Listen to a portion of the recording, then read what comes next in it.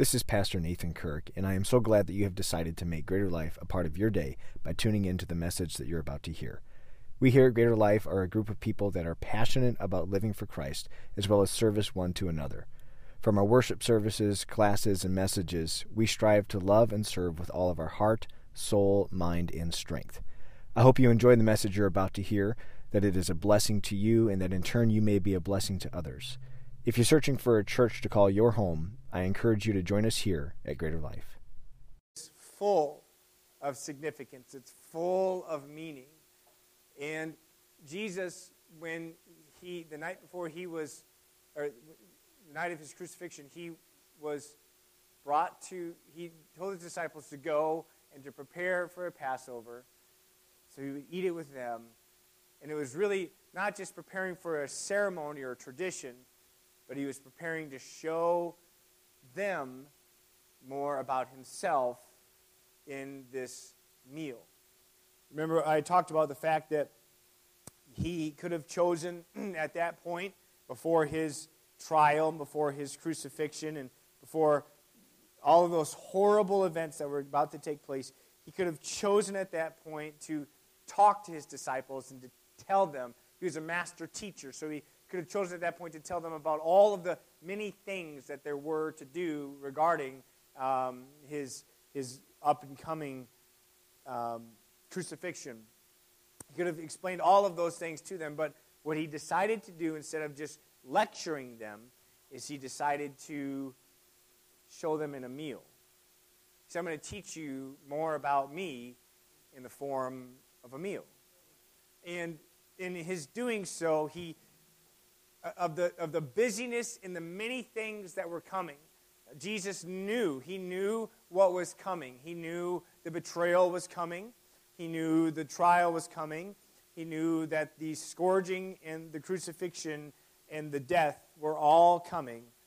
And so he stopped everything in all of this wave that was coming his way. He stopped everything with his disciples and slowed it all down to a crawl so that he could go through this meal with them. I think of our world that we live in, the world you live in. How often do we do that? Do we slow things down? Or how often, rather, are we driven by the pace of the world that we live in?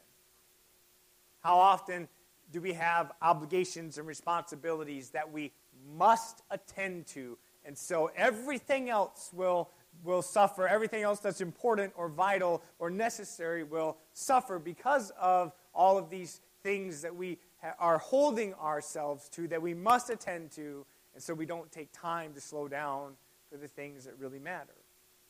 Part of what I wanted to talk about just here tonight in this lesson and why this and how this applies to us is this meal that Jesus went through with his disciples, also a meal that continues on today.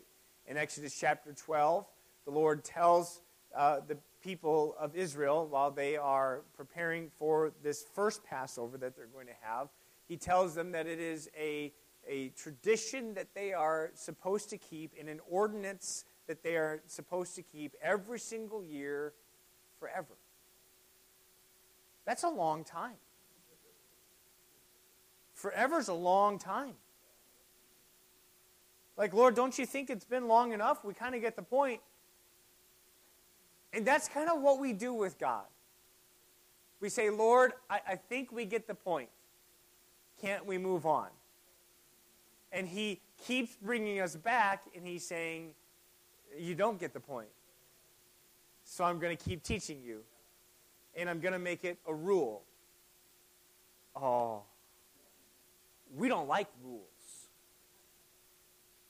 Us red-blooded Americans, we don't like rules. Oh boy, okay, well. I was at a doctor's appointment the other day, and I was sitting in the lobby. Like, you want to talk about slowing down where nothing happens, that's where it's at. They make them, anyway. And they give you like this false sense of hope. Oh, we're going to go take you to this room now, And you go to this room, and what do? You wait longer. And then, in that room, it's like a casino. There's no windows. There's no clocks. They just keep you there. And you're like, where am I? And you're all of a sudden making deals to try to get out of there. Like, what can I do?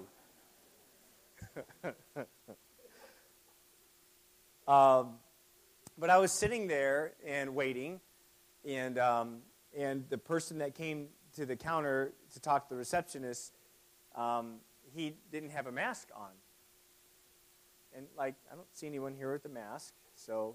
I don't think anyone's going to be offended if I say this, and if you are, I don't really care a lot.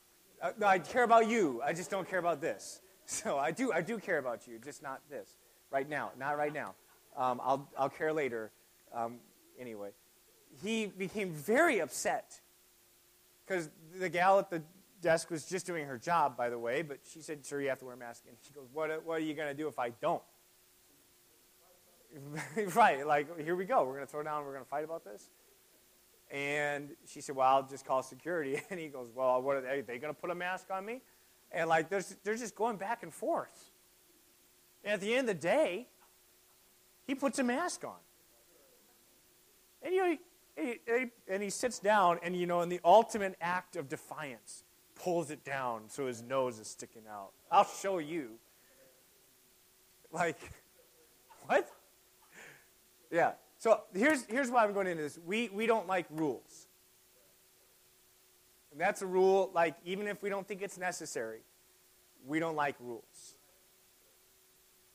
And if we're not careful, that independence that we have, that independent streak that we have in our humanity, will buck the rules of God. It'll buck His ordinances that He's put in place. It will buck His timing that we have in our lives, and it will refuse to align with His will for our lives, even especially when we don't think it's necessary. Lord, I've learned my lesson, so let's just move on. And you know what happens when we tell the Lord that? He says, "I'll just turn the heat up." That's fine. Because to a God that doesn't know time, or time isn't a thing for Him, it doesn't really matter. Oh, we're going to wait longer? Okay, let's wait longer. The point of this, here's the reason why I'm going into this, is because there's this tradition that the Lord set in place for His people for a purpose, and it was to continually show them year after year after year who God was. And in that showing, especially when you're younger and you're in your 20s and maybe even 30s, you don't necessarily appreciate some of those things, especially in your teenage years. Some of those things you don't really appreciate so much. When Christmas is there, you're just open the presents, and the older that you get, you're like, no, let's just slow down and take our time with this. Let's appreciate this. Yeah. So the Lord is intentionally making it an ordinance for His people to slow down. But how good are we at slowing down? So not good. If we're really good at something, we're really good at not slowing down. There's a principle, and I didn't mean to get into all of this here tonight, but there's a principle in Scripture that was instituted by God before any of this was instituted, and it was the principle of Sabbath. Sabbath. Sabbath. Does anybody know what a Sabbath is? Of course we do. It's like the first Sabbath was the seventh day. Why didn't God just make a week with 6 days? Well, a week is 7 days because He made an entire day. He designed, by His design, there's an entire day that He made and dedicated for rest. And Sabbath was made for us. It's almost like a gift. Here you go. But what do we do with our Sabbath? We busy ourselves. And part of the point of Sabbath is also not just for rest, but also to trust God. So that in 6 days of work or toil or labor, God can do more in those 6 days and with that 1 day of rest than what you could do in your efforts in 7 days. During the time of harvest, where every hour and every day counts and it matters, you still had to take a Sabbath. You can't go and gather. Well, why? Because God can bless you more if you honor His ordinances. We don't typically do that anymore. We find the overtime, or we go busy ourselves with the extracurricular activities that are not rest. This is just an insert here tonight. That's why I believe it's called recreation or recreation, because we're trying to recreate Sabbath. Okay, well, anyway. So what does the Bible say about Sabbath any longer? Well, it says some people choose a day, some people choose a little bit every day. But whatever you do, make sure you do it, and make sure you do it to the Lord. Okay. So the whole point of bringing this up here today is that the Bible and your God, like our God, is very intentional about taking His time through things. In this meal that we have, this Seder, which is the meal of Passover, the Passover meal, the main meal. This meal is an intentional meal designed to take its time to remember who God is and what He's done for you. So we're going to go through this here tonight. The word Seder literally means, as you could probably see on the screen, it literally means order. It's when we have chaos, like I just love the whole thought of this. We have chaos in our world, and the Lord says, I'm going to slow everything down and bring order. Bring order. So this is one of the current practices of Passover, of this Passover meal. And in that, what would happen in a traditional Passover meal, as you can see, there's a plate with these different things that are set on it. Now, this plate is not intended to have, this is not an apostolic plate, okay, where you're intended to get full off of this. There's a meal that comes after this. Don't worry about that. But this is not what Pentecostals do. This is like moderation. And because it's not about the gorging and the stuffing of ourselves. It's about the intentional observance of what God has done in our lives. And what we can do here is we can see this and we can say, well, there's like Hebrew words there and there's all this like symbolism, and that doesn't really apply to us. But the story of God's people in bondage applies to you every day. It's your story too. It's our story. And it's vitally important that it's the same God who brings us through this. So there's even this book, these books that are private. There are many different variations of them. But when you sit down, if you were to sit down at a table and there was a host, every spot in this table would have a little booklet, which is called a Haggadah, and and it's like an order of the ceremony, really, an order of the meal that you go through, and you read it together and you go through it together.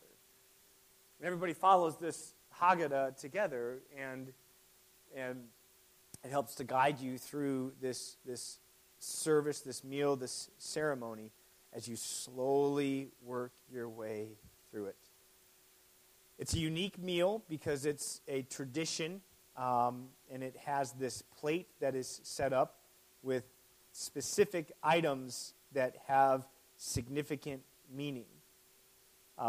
This plate that you would see has 6 different spaces on it, and around each space has a food which has a specific purpose in being placed there. There's an egg, which I don't know how to pronounce most of this, so I'm just going to say it, and you can just say that was good. Yes, Beitza is an egg, and that represents, it's a roasted egg or hard-boiled egg, which represents and symbolizes a temple sacrifice and the continued cycle of life. So it has all of the symbolism of it because it's round and the cycle of life, and it goes back to temple sacrifice. There's the bitter herb, which is pronounced moror, and it's kind of like a horseradishy herb to represent the bitterness of slavery and how bitter life was in slavery. There's the horaset, which is a nut or fruit paste, symbolizing the mortar that was used to build the pyramids of the pharaohs. And they would, during this meal, you eat this, you'll consume this, and it's continuing to bring, not just to your memory, but to your senses, this mortar that your ancestors, to the Jewish people, your ancestors ate and used in every day of their lives. As you consume it, it's almost like that the Jewish people were consumed as a commodity by Pharaoh. There's the zeroah, which is the lamb's shank bone, and it symbolizes the Passover sacrifice. Some use a chicken because lamb is sometimes difficult to come by. There's also the lettuce-looking thing towards the bottom is the karpas, and that is a green vegetable, and it represents spring and renewal. And then there's the cherizet, which is a bitter herb, symbolizing, with a similar meaning of the maror, which is the bitterness, to represent the bitterness of slavery. This is all set on a table in front of you with a bowl of salt water to dip the karpas in that symbolizes this tears of slavery, and a plate of matzah or unleavened bread that's to be used within the ceremony. There's also glasses of, traditionally it would be glasses of wine, but we would drink grape juice, and you could just pretend, that's fine. Or like I said, I think last week, like apostolic wine is like kombucha, like that's what we, anyway, all right? If you want, if you dare. And they would drink this 4 separate times, symbolizing 4 distinct promises that are found in Exodus, and we'll get into that in just a minute. But the meal begins with this placement of the Seder plates on the table with the matzah, and the matzah, the unleavened bread, is wrapped in this cloth and placed on the table, along with the Seder plates around the table, and all of the glasses are filled with the beverage of choice that's there, and the Haggadahs are set in everybody's place, and then an elder leads the Seder and everybody through this, and it's not just for the adults, but it's also for the children. Children play a crucial role in this meal, and it's a slow meal. Do you remember last week how long I said the traditional one takes? 2 to 3 hours. A lot of them 3 hours. That's a long meal. I don't care who you are. That's a long meal. It's almost like 2 meals. It's time for 2 meals. And for us, what we like to do, and I don't know about anybody else, but what we like to do in my family, we like to eat, we like to go. When you have 5 kids, you like to eat, and then kids, put your coats on. I know the checks isn't here yet. Just put your coats on. Get ready. We're getting ready to go. Pull the vehicle up. We are going to be ready to Exodus. See what I did there? But this isn't like that. This is an intentional slowing down. Even tonight, you may say, well, why are we talking about this? Aren't there more important things to talk about? And the whole point of all of this is me just trying to bring out to us, but what's more important about reminding ourselves again about what God has brought us from and saved us from and brought us out of? Like, has that story gotten old? And that's one of the saddest things, is this story can get so old. We're so quick to refresh.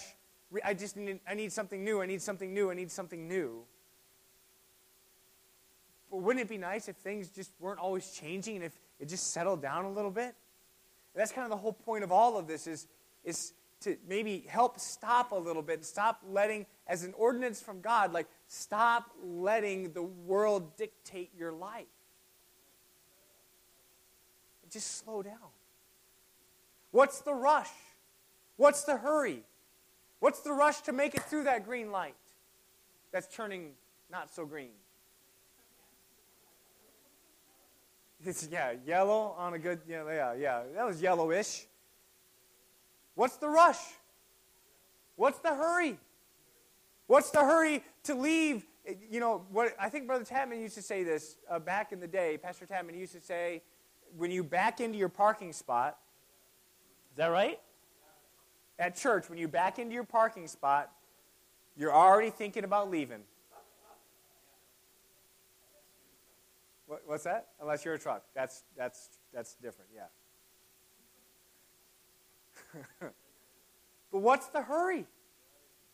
What is so important in this fallen world that we have to rush to and miss what God wants to do, and miss maybe even reminding ourselves, like encouraging yourself in what God has done, but also then taking a moment and just honoring God. Like, we get so busy about our day, and there's this painstakingly slow meal where you can't like grab your phone and like look through that. This is maybe just something really practical here tonight, but one of the key things that's important, not just for our young people, but for us to remember, is that this thing does not have to run your life. Try to do this. Try to do this. When you have a meal with other folks, try to leave your phone in the other room. Oh, my word. We're going to have a church split. I can just see it right now. But what if something happens? What if something happens? You're not eating a 3-hour meal every day. You'll come back to it. Just leave it. Or imagine this. Imagine just leaving your phone at home. You imagined it or you did that? Yeah. So what did you do? It's in your locker? Yeah. That's close. It's steps. Baby steps. Baby steps. Okay, that's good. That's good. What would happen? Do you remember the days when you didn't have a cell phone? Does anybody remember that? Like it was this distant dimension, like it's the Twilight Zone. When was that? Do you remember the day when you had to make a phone call and you could only go as far as that cord would let you go? You remember having a cord? If you had a 50-foot cord? Yeah, whatever. You probably did. And then all of a sudden, as you're talking on the phone, you hear a click, and you're like, who's listening? Because someone in the house is listening to your conversation. And parents, could stand there and just listen to your whole conversation.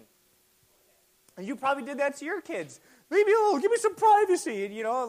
And now we're like, I can't look at my kid's phone because they're worried about invasion of privacy.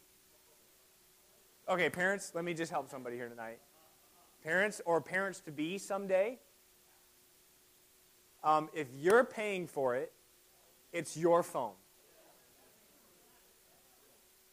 They don't... Privacy?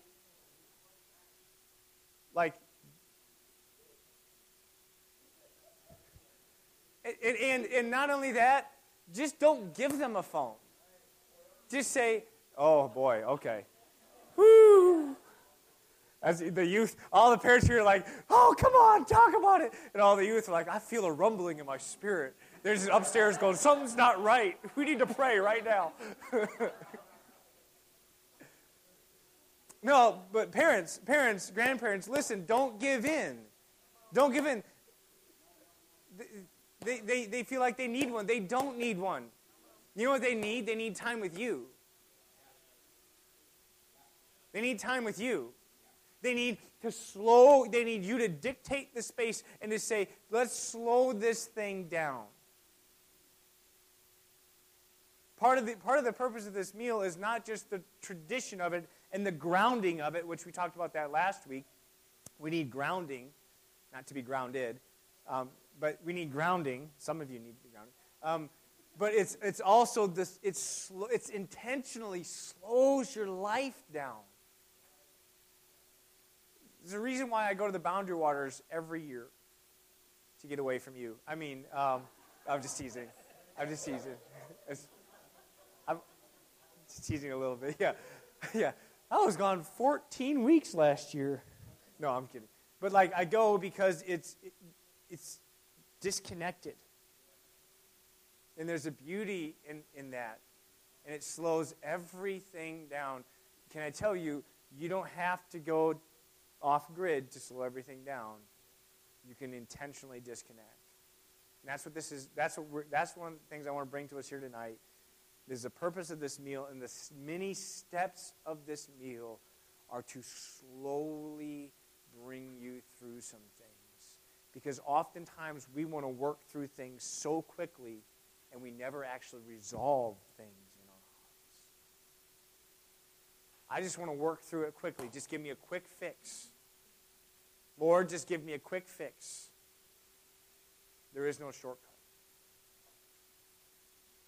Savannah, for dental school, which you're nearing the end, right? The light at the end of the tunnel, doctor. And yeah. And there's no shortcut. She looked and researched. No, yeah. There's no shortcut. You got to go through it, right? So that you can have confidence in who you're going to see and treat with. We have to slow things down. Church, don't let the world dictate the pace. Don't let them. Slow it down. What's the rush? What's the hurry? Because you're going to miss some things on the way. Number one. Number two, the things that how the Lord, I believe, really wants to reveal himself in your life, and the work that he wants to do in you is revealed in the slow pace, in the intentional pacing. Not to mention, the quick work is a work that only God can do. We can't do that.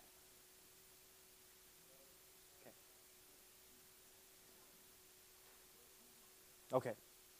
So we have these plates with this little bit of food and other things set on there. Opens up with a blessing over the food and the drink that's there, and everybody drinks their first drink of wine or juice. And the purpose of this is to begin with every drink that they have during this meal, every cup of juice, let's say, during this meal. It symbolizes, every time they drink it, it's a symbol of one of the 4 promises that are found in Exodus. Number 1, that God will take his people out of Egypt. Number 2, that God will redeem his people from their bondage. Number 3, that God will redeem them, that he'll deliver them from bondage. Number 3, that he will redeem them unto himself. And number 4, that he will make his people a special people. After this, you take time to wash your hands, and a bowl goes around, and you wash your hands, and there's an intentional slowness and intimacy that's taking place during this meal. The next step into this is to take the karpas, which is that parsley-looking stuff, and you dip that into the salt water, which represents the tears of slavery, and you recite a blessing and you eat it. And at this point, especially, and I said that children are a major part of this meal. At this point, the children are like, but when are we going to eat? This little parsley doesn't do it for me. This salty, are you kidding me? When can I eat this? Can I eat that? Just give me something. And it's showing them. Because you can tell them all you want. This is about showing them. So for us, sometimes it's easy to say all the right things. But why this is an ordinance from God is not just so we know what to say, but so that we actually do it. How many of us, well, okay, I'll put it like this. We know, if you were to say, what should we do? We know the right things to do. We went through discipleship. We went through reach, teach, equip, send. We've gone through many of these things. How many of us, when it comes time to do, I know what to say, but we have to do. This is instilling within children, but also reflecting it back to yourself. It's more than just saying, it's doing, it's taking the time. So after this, the leader will take a piece of matzah, the unleavened bread, and he'll break it in two, and he'll wrap it up. He'll wrap one up and fold it back in, and I'll kind of get to that later. Then after the breaking of the matzah, what happens next is there are 4 questions that are asked. And the purpose of these 4 questions is to ask, and these are asked by children. I love that this is asked by children. It's intentionally asked by the youngest of the children. It says, what makes this night different from all other nights? And I love how this is incorporated into Passover, and the tradition now, the more modern tradition of Passover. I love how this is incorporated because what it does is it gives children the ability to ask questions. We've talked about this a lot, so I don't want to belabor this point too long, but the point is, how many of us maybe grew up in generations where you didn't ask questions? Anyway, okay, let's move on from there. Do as I say. Don't ask questions. I've heard that, not from you, Mother, not from you, Father. Yeah, just to be clear. But I've been told that, just don't ask that question. I remember when I started in ministry, I had some questions. I said, well, what about this? We really don't ask that question. Who's we? So we have this idea, this notion, we don't ask questions. And what that is turned to is it will turn to likely one of 2 things. It would likely either turn to people filling in their own narratives, and it's probably not the right one, by the way, or it will turn to a disdain for what it is that you were wanting to question. It'll turn to a rejection of it. And so what's so powerful in this Passover meal, in this Seder, is that it not only says, yeah, you can ask questions, it's built in. Ask questions. Question number 1 is, on all nights, we don't dip once into the, of the salty things. We don't dip. Why do we do it twice? So why do we do it twice tonight? The next question, and so then that's answered. There's an answer that's given. And the next question is, on all nights we can eat leavened bread or unleavened bread. Why only unleavened bread tonight? Answer given. The next question's, on all nights we eat all kinds of vegetables. Why only the maror tonight? Lastly, on all nights we can eat sitting up or recline. Why are we all reclined tonight? Now, what's that about? What is that about? What do we think that's? We'll answer that. Well, let's go back. Let's go back to the first one. On all nights, we don't dip. We don't even dip at all. We don't dip our food in anything, like any salty, bitter thing. Why do we do that tonight? What do we think? There's lots of different. I'm not trying to trick anybody. All right, I can see. So here's why. Here's why.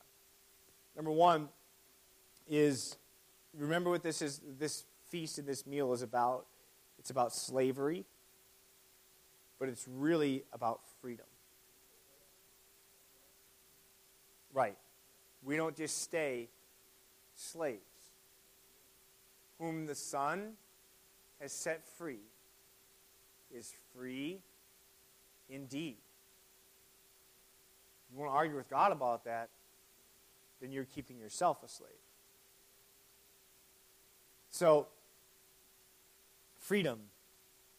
The first one is which we dip the karpas, represents the tears that were cried while in Egypt.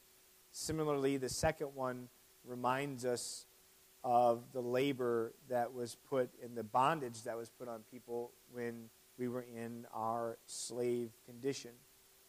But it also is not to stay as a reflection of that, but also helps us to remember the freedom that we have. Do you remember when you were a slave to sin? Do you remember when sin was your master? And when you couldn't do anything but what sin told you to do? Do you remember that? Remember that. Do you remember being a slave? But do you remember when Jesus, your deliverer, came in and delivered you from that? Saved you.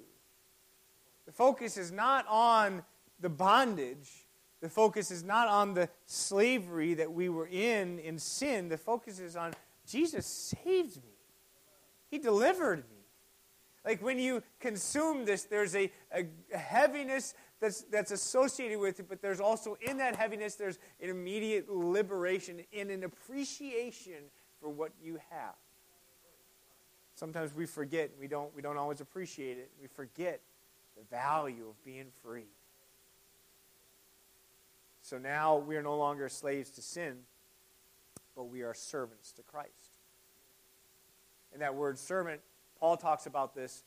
Paul and other writers in the epistles, James and Peter referred to themselves, and I think John too, refer to themselves as bondservants. And a bondservant is somebody who willingly makes themselves, in essence, a slave in the service of their master.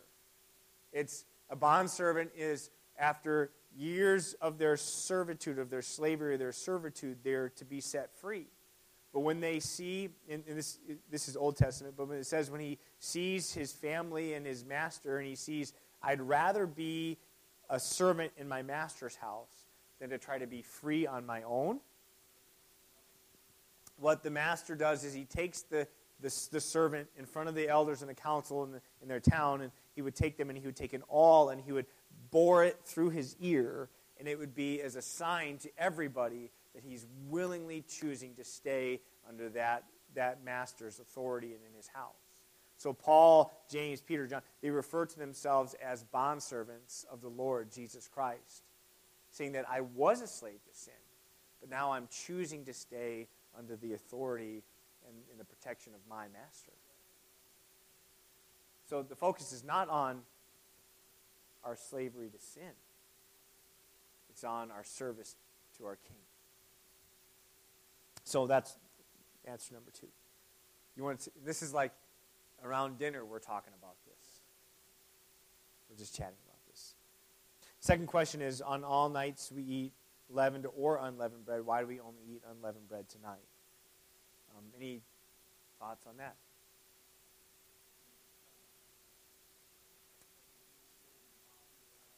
So, yeah, they didn't have time. Like there was no time. There was immediacy. Let's maybe remind ourselves. And again, I know we can say, well, okay, I get it. Let's move on. No. We need to slow down and remind ourselves that sometimes the Lord, when he says it's time to go, or it's time to change, he's not saying, eventually. There was somebody who had a problem with letting go. We don't even know her name. We just know Jesus saying, remember Lot's wife. She had a problem letting go. And so she turns back to look. One of the most bizarre things happens. She gets turned into a pillar of salt. Oh, okay. That's like, okay, I'll go to bed, kids. Good night. Like, what?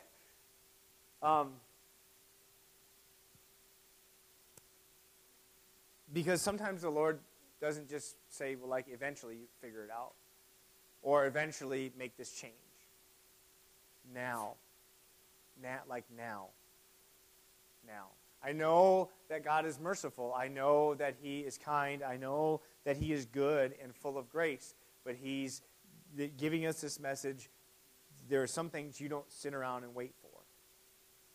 You do it now. Let me maybe just bring this to us tonight. There are some things that you have in your life that the Lord has been talking to you about. Don't negotiate about it any longer. Just do it. And you will not regret it. When you let go, you will be free. Let me put it to you like this. Has anyone ever been under heavy debt before? Has anybody ever known, okay, don't be ashamed, it's all right. I'm raising my hand because I've been there. Anybody ever felt the weight of credit card debt? Credit card debt is the worst. It's terrible. Like 18, 24%. Terrible. And when you get out from underneath the weight of that debt, what do you want to do? Do it again? Just get back in there? I deserve this. I want to buy myself another, whatever, like another PlayStation or whatever. Like, no. When you get out from debt, don't get back into it. Cut your credit card up. If you have problems with debt, that's a good place to start. Don't get back into it. Because it's liberating. This is the very same thing. When you have something that needs to change in your life, it's not time to just sit around and wait and say, well, I guess let's kind of see how this whole thing plays out. Just do it. Just do it and trust God. Like, can you imagine all of Israel leaving Egypt, and you're sitting there going, well, I kind of really wanted this bread to rise. So I'll catch up. It's fine. I'll catch up. And then you kind of like show up with your loaf, and you're like, this is really good bread. And all of a sudden the sea is going whoosh.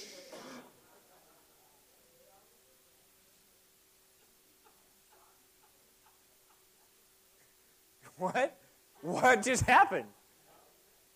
Because I go back to Egypt.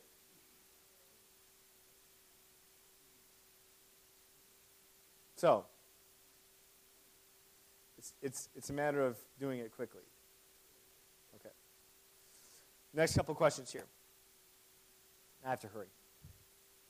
On all nights, we eat all kinds of vegetables. Why on this night only the maror?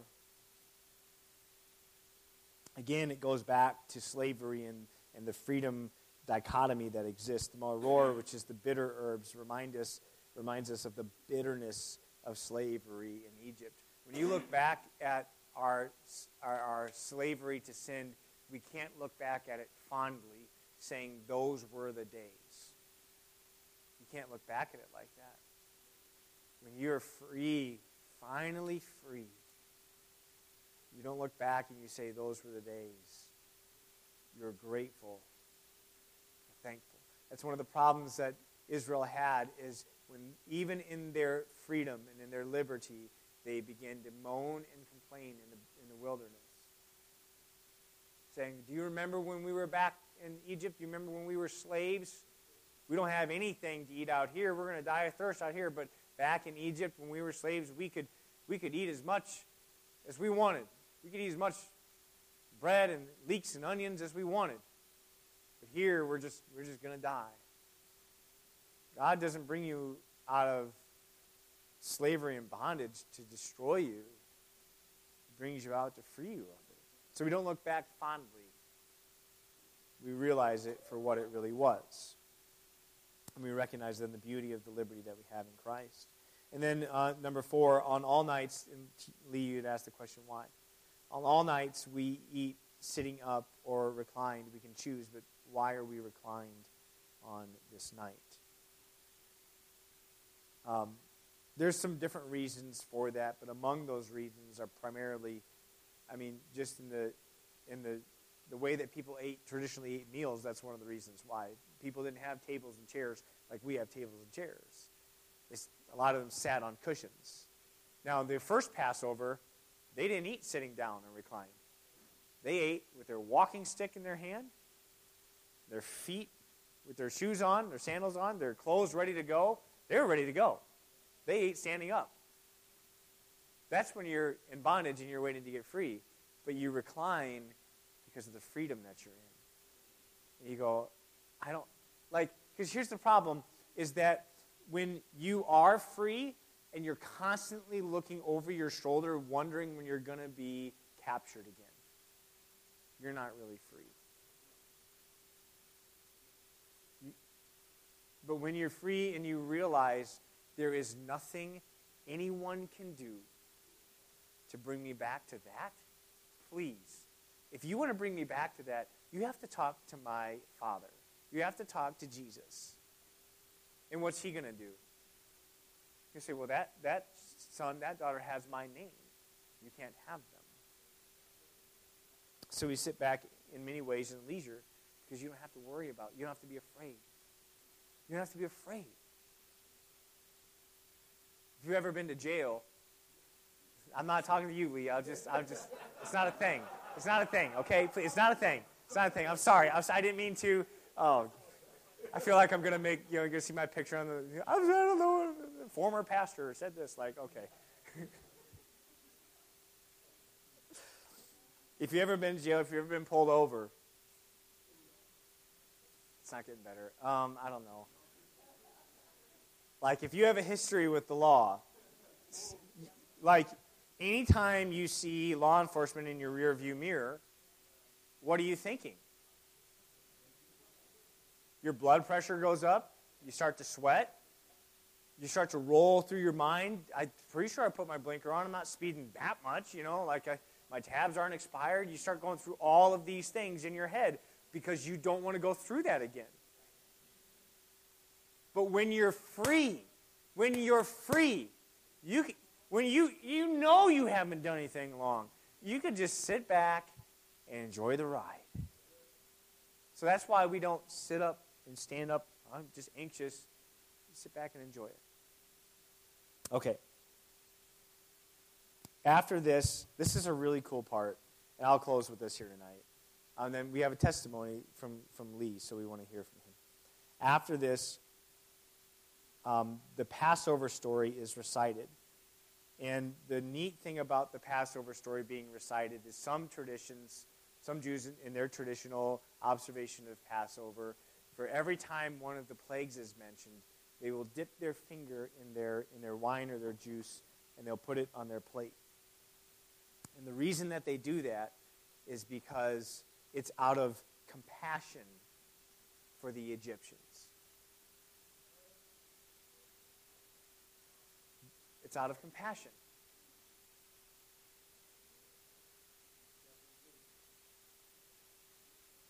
Because it's easy to love those that love you.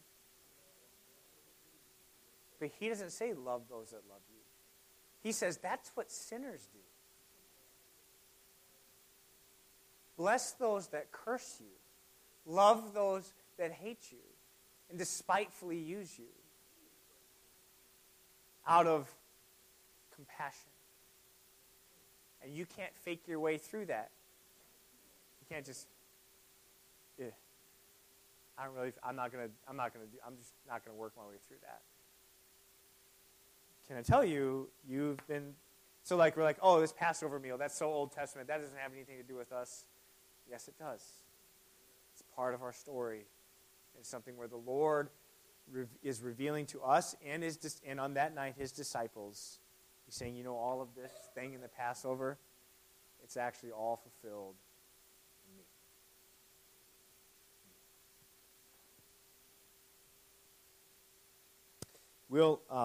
We'll end with that here tonight. There's a couple other things that I would mention, but I think that's a good place to stop. Lee, why don't you come on up? Lee had approached me before Bible study this evening and had mentioned that he has a testimony to share.